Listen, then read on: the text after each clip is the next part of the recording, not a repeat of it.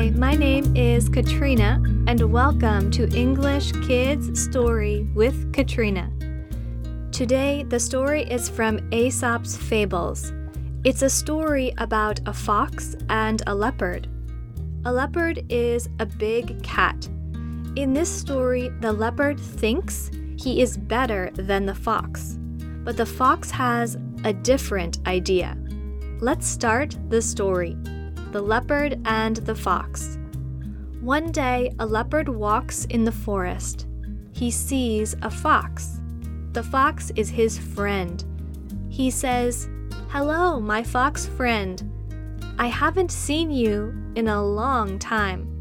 The fox says, "That's right. The last time I saw you was 1 year ago." The leopard says, "Let's catch up. How about dinner?" The fox says, "Great, I'd be happy to get dinner with you." The leopard and the fox have dinner together. They have a big dinner, so they feel very full. The leopard and the fox tell jokes and laugh together. Then the leopard says, "Fox, your fur is so plain. Your fur is only one color. It is brown. You don't have spots on your fur. I have spots on my fur, so my fur has many colors." The fox wants to say something.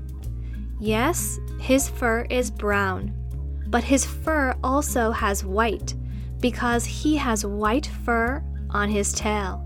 The fox wants to tell the leopard about his white fur, but he does not. The fox says, "Your fur has many colors. My fur has only one color, but I have many ideas in my head. I am very smart. That is real beauty." The end. In this story, the leopard thinks his spots are very important, but the fox says it's more important to have good ideas than to have beautiful spots.